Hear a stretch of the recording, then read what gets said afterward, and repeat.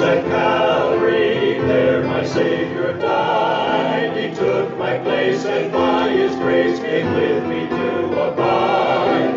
All I need for living is mine by just believing. Life begins at Calvary, life that never ends.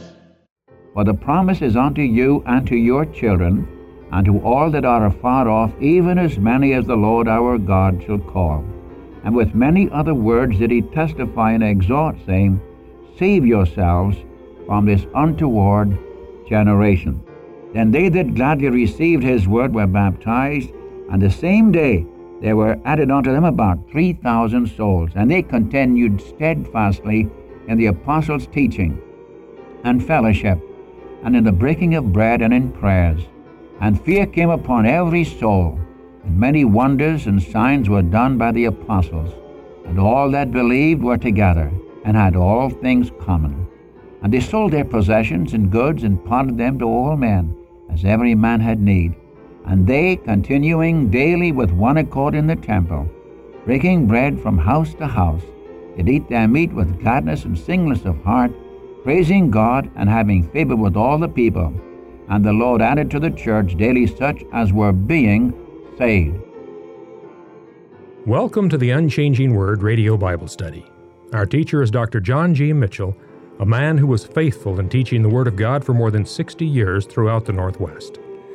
The name of our study, The Unchanging Word, highlights the fact that God's Word has not changed. What God reveals in His written Word was true in the past, is still true today, and will be true tomorrow. As you listen, you can expect the Word of the living God to encourage, challenge, and comfort you. We live in difficult times, but we can expect our God to provide answers to the big questions in your life through His Word. Jesus Christ, the same yesterday, today, and forever. Thank you, each one of you who support the Unchanging Word Bible broadcast with your prayer and contributions. God is not unjust to forget your prayer and support for this personal ministry of the Word of God to your own heart. Our study continues in Acts chapter 2, verse 41, as Luke writes of the beginnings of God's church. And Dr. Mitchell speaks of the commencement, the continuance, and the growth of this new church. And this new body of believers, being observed by others, was meeting from house to house and in the temple. Luke also writes that the Lord was adding day by day those who were being saved. Now Jesus said in Matthew chapter 16, verse 18, you remember, that upon this rock I will build my church. As the word of God is proclaimed, God does build His church. Here's Dr. Mitchell, Acts chapter 2, verse 41, on the Unchanging Word Bible broadcast. Good day, friends, and how glad I am for the prayers of you people. You know, I rejoice in the mail that I get because so many are being blessed and helped, and we appreciate more than I can say your prayers for us as we seek day after day to bring to you the precious Word of God. My only great desire is that Christ be exalted, that in some way you, by the Spirit of God, may know the Savior in a very, very intimate way. You know, the Lord is not only our Savior, but He's the one with whom we can have daily intimate fellowship. Remember He said, I will never leave you nor forsake you. I am with you always, even to the end of the age. Not a day, not an hour, not a second that He ever leaves us. Oh, the marvel of it all. He knows every test. He knows every trial. He knows our weaknesses. He knows our joys. He knows the desires of our hearts. In fact, I would say with the 139th Psalm, He knows our thoughts afar off. And yet He still stays with us. Isn't that the amazing thing? Isn't that the amazing thing? Even though He knows all about our failure and our weaknesses and our failures, He still never leaves us. He never leaves us. Still yearning for your fellowship and my fellowship. My, what a Savior. My, what a Lord we have. And as we read this book of Acts, may we more and more fall in love with Him. And may we be like the disciples of old, be filled with the Spirit of God, and communicate to our generation something of the wonders and the marvels of His precious grace. Now we're in the book of Acts chapter 2. We've just finished Peter's message, and the result of that message, They were convicted in their hearts. Their consciences were pricked. And they said, men and brethren, what shall we do? And Peter tells them what to do, to repent, to be baptized in the name of Jesus Christ for the remission of sins. They would receive the Spirit of God. And I read in verse 41, and they that gladly received his word were baptized, and the same day there were added unto them about 3,000 souls. Must have had quite a job. Those 12 disciples, those 12 apostles, they baptized 3,000 people, bearing testimony to Israel that this Jesus, whom they had crucified a few weeks before, was their Savior, was the Lord from heaven, and that he was on the throne of God. And he was the one who was fulfilling the 16th Psalm and the 110th Psalm, not only raised from the dead, as prophesied in 16th Psalm, but also on the throne of God. For the Lord said unto my Lord, sit thou on my right hand, until I make thine enemies the footstool of your feet. This Jesus, whom we said we will not have this man reign over us, is now our Savior. I tell you, it was a wonderful thing for those people to be baptized in the name of the one whom they nailed to a cross. It's hard for you and me today as Gentiles in the 20th century. It's never got a hold of us like this, because when you accept the Savior, the chances are you were brought to the Savior and were brought into a church, and you joined the church, you were baptized, and you were among friends. But these were baptized in the name of the one whom that generation had crucified. And when Pilate said to them, I'll scourge him and let him go, they said, if you let him go, you're not Caesar's friend. I'll tell you, if you let him go, if you don't crucify him, we'll tell Caesar about this, because Jesus made himself the Son of God. And now these 3,000 were saying, we believe he is the Son of God. We believe that he's the Savior, the Christ of God, the fulfiller of the 16th Psalm, the one who died in the 22nd Psalm for us. And they were publicly acknowledging their union with the Savior. Oh, that we Christians today could recognize it. Joined, eternally joined to the man at God's right hand, who first of all bore away our sins, was buried, was raised and exalted to be a Prince and a Savior. How wonderful here, over 1900 years afterwards, you and I can accept the Savior, bear testimony to the world that this Jesus of Nazareth, a man approved of God, is now on the throne. He's our Savior. And God has left us down here on the earth. What for? To tell others about him. And if we don't tell people about him, who will? Nobody. Nobody. You see, we are to rejoice in his mercy, but we are to declare his faithfulness. And God still loves people. He loves you, my friend. He loved you enough to die for you. If I'm talking to some who've never accepted the Savior, friend, let me tell you, he loved you enough to send his Son 1900 years ago to make provision for you today to belong to him, to have life everlasting, to have the remission of sins, to be forgiven every transgression, fitted for the presence of God, to be the object of his love and of his mercy. I tell you what a Savior we have. Now let's look at the early church. In verse 41 to the end of the chapter, I'm going to read, and take the time to read this. Then they that gladly received his word were baptized, and the same day there were added unto them about 3,000 souls. And they continued steadfastly in the apostles' teaching and fellowship, and in the breaking of bread and in prayers. And fear came upon every soul, and many wonders and signs were done by the apostles. And all that believed were together, and had all things common. And they sold their possessions and goods, and parted them to all men, as every man had need. And they, continuing daily with one accord in the temple, breaking bread from house to house, did eat their meat with gladness and singleness of heart, praising God, and having favor with all the people. And the Lord added to the church daily such as should be saved. Or if I may change the reading there, and the Lord added to the church daily such as were being saved. Now here you have a little picture of the first few weeks of the early church. Notice its commencement. In verse 41, they gladly received the word of God. How did you? I could never think of dear old Zacchaeus in Luke 19. Do you remember? Zacchaeus received Jesus gladly into his house. How did you receive him? Sometimes when I see people, I wonder if they've any joy at all in the Savior. They received him gladly. I tell you, my friend, when I think of the great price that Christ has paid for our redemption, how otherwise could we receive him but receive him gladly? And they received his word gladly. And they were baptized. And the same day there were 3,000 added to the church. This is the beginning, the commencement of the church. Not only the 12, not only the 120, but he had 3,000 men and women were added to the church. In verse 42, you have its continuation. Now in verse 41, it's commencement. In 42, it's continuation. And they continued steadfastly in the apostles' teaching and fellowship, in the breaking of bread, and in prayers. You see, they continued steadfastly in teaching, in fellowship, in the breaking of bread, in prayer, and can I add another one? And in love.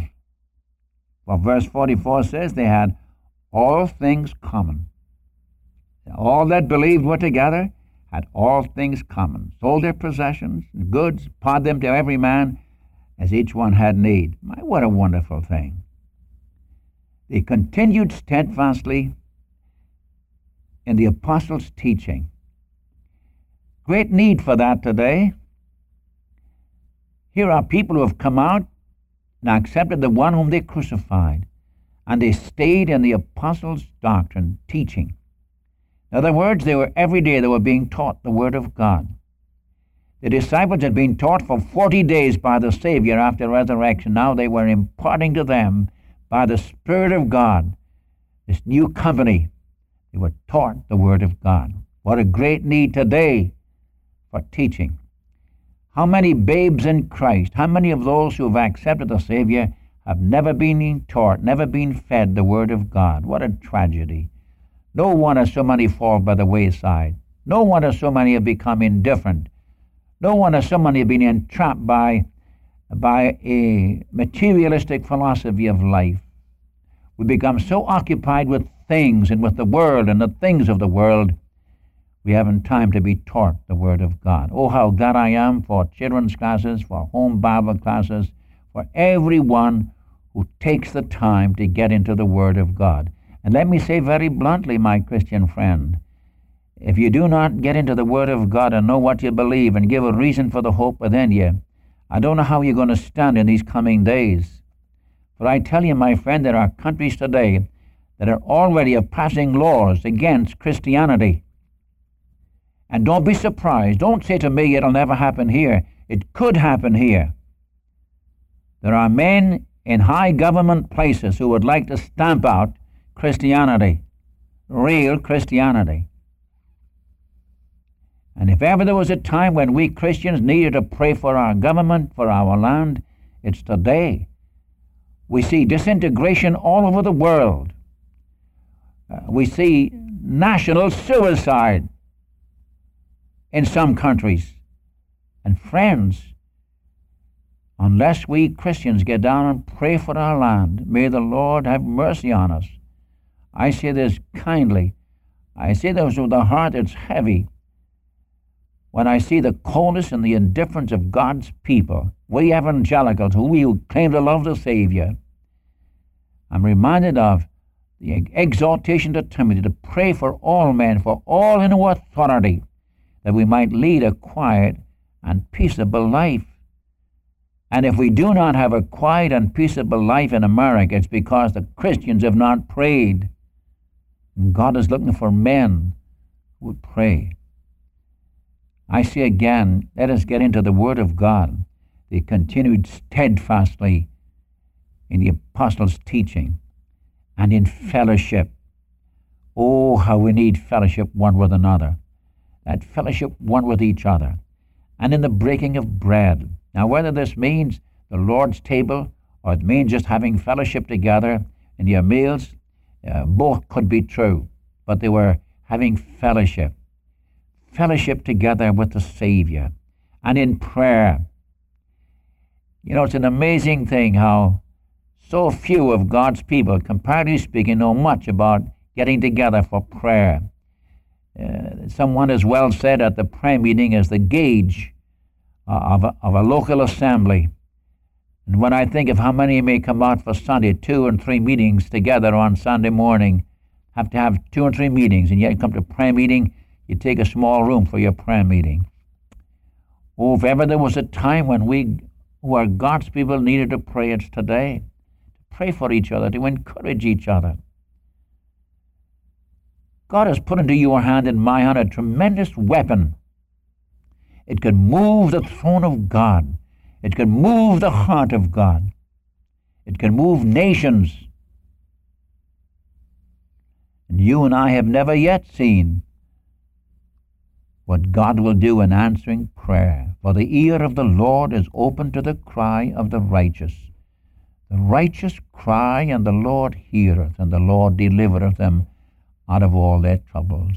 I've oftentimes said that old English expression, the Lord cocks his ear to hear the faintest cry of his weakest child. He loves you. I've been talking about it. That he's joined you to himself. That he's your Lord. That he's on the throne. And if you want a quiet and peaceable life in all sobriety, the answer is prayer. Oh, listen, my friend. And I talk to you men in the same passage I'm quoting from 1 Timothy chapter 2, where it starts, I exhort therefore that first of all prayers, intercession, the giving of thanks be made for all men. Verse 8, I will that the men pray everywhere. Andreas, the men pray, holding up holy hands. In the early church, they were in the midst of those who had crucified the Lord of glory, but they listened to the teaching of the apostles. They were in daily fellowship one with another, in the breaking of bread, and in prayers together. And then, in verses 43 and 44, wonders and signs were done by the apostles, and all that believed were together, had all things common. There was great love. There was love among the people of God. There was fear on those on the outside. You say, well, that can't happen now, you know, Mr. Mitchell. We're in the 20th century. We're surrounded by a different kind of atmosphere than you had then.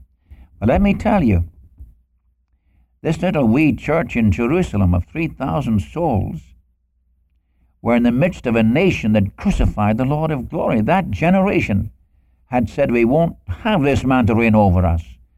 And they nailed him to a cross and cast him out. And now he's exalted. And they rejoiced and had all things in common. And they were full of love one for another. Oh, how we need that today, willing to sacrifice for the other. They had all things common. They sold their possessions and goods and parted them to men, that is, the believers, as every man had need. Everyone was taken care of. We need that too. This is the expression of love. For me to say I love my brother and I see he has a need and don't meet his need, well, John raises the question, how dwelleth the love of God in him? Quoting 1 John chapter 3. And then you have the growth of the church, verses 46 to 47. And they continuing daily with one accord in the temple, breaking bread from house to house, fellowship. They did eat their meat with gladness and singleness of heart, praising God, having favor with all the people. And the Lord kept adding to the church those that were being saved. Not only the 3,000, others kept coming in. Well, you couldn't help it. Here were the people in love with the Savior. They'd openly declared by baptism they were joined to the Lord Jesus, whom they'd crucified. Now there was a bond. They were knitted together in Christ.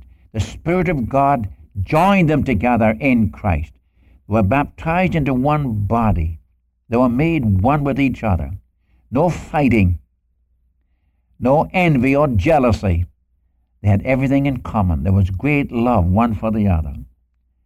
And they continued daily worshiping the Savior. And they were full of praise to God. You know, we sing that little chorus, I will sing of the mercies of the Lord forever, and make known his faithfulness to all generations. And when you've experienced his mercy, you'll make known his faithfulness. And that's what these were doing. God was faithful to them. Even though they had turned their backs on the Savior, even though they had crucified the Lord of glory, he still loved them. And here over 3,000 were brought to him, and day by day many were being joined to the church of Christ.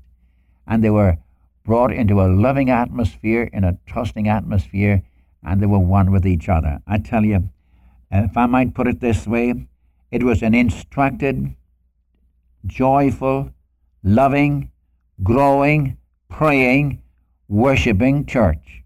Wouldn't you like to have that in your church? Huh? Well, you can.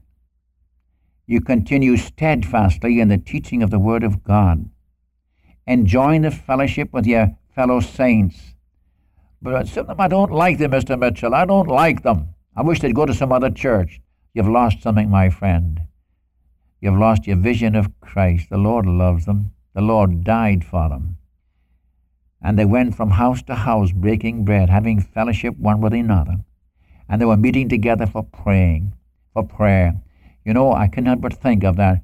The church in Seoul, in Korea, at 5 o'clock in the morning, there's 5,000 to 6,000 meet for prayer before they ever go to work. 5 o'clock in the morning. Day after day, they meet for prayer. Well, you say, that's in Korea. Yes, and they haven't got what you've got. I say it again, we've become so entangled with the affairs of this world and the affairs of this life. I'm reminded of one of Paul's own partners. Demas hath forsaken me, having loved this present evil age. We've lost something. Oh, God grant in your church, in my church, whatever local assembly you belong to, God grant we'll stay in the Word of God. We'll have fellowship with everyone in that church, and in prayer, and in love, and the breaking of bread. You're seeing it grows. A church like that will grow. People say, how they love each other. Of course, they'll grow. And when they see the love, people will be brought in, and the Lord added to the church such as were being saved. May I make that statement again?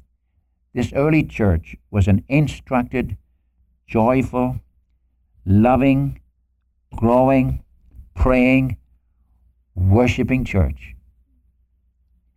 Wouldn't you like that in yours? You think about that.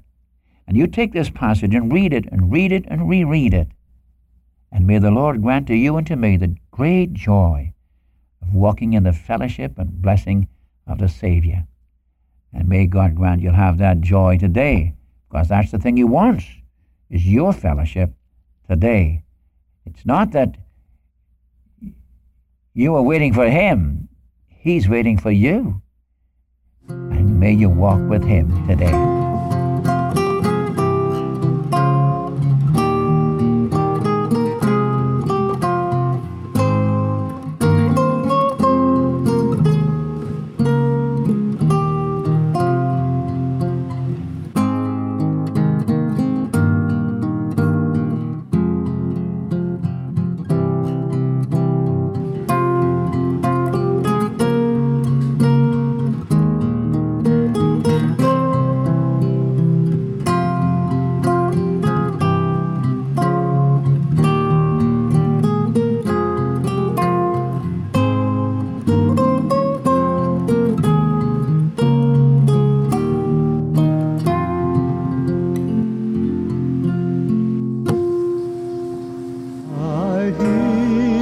Savior say, thy strength indeed is small. Child of weakness, watch and pray. Find in me thine all in all. Jesus paid it all to him I owe. Sin had left a crimson stain, he washed it white as snow.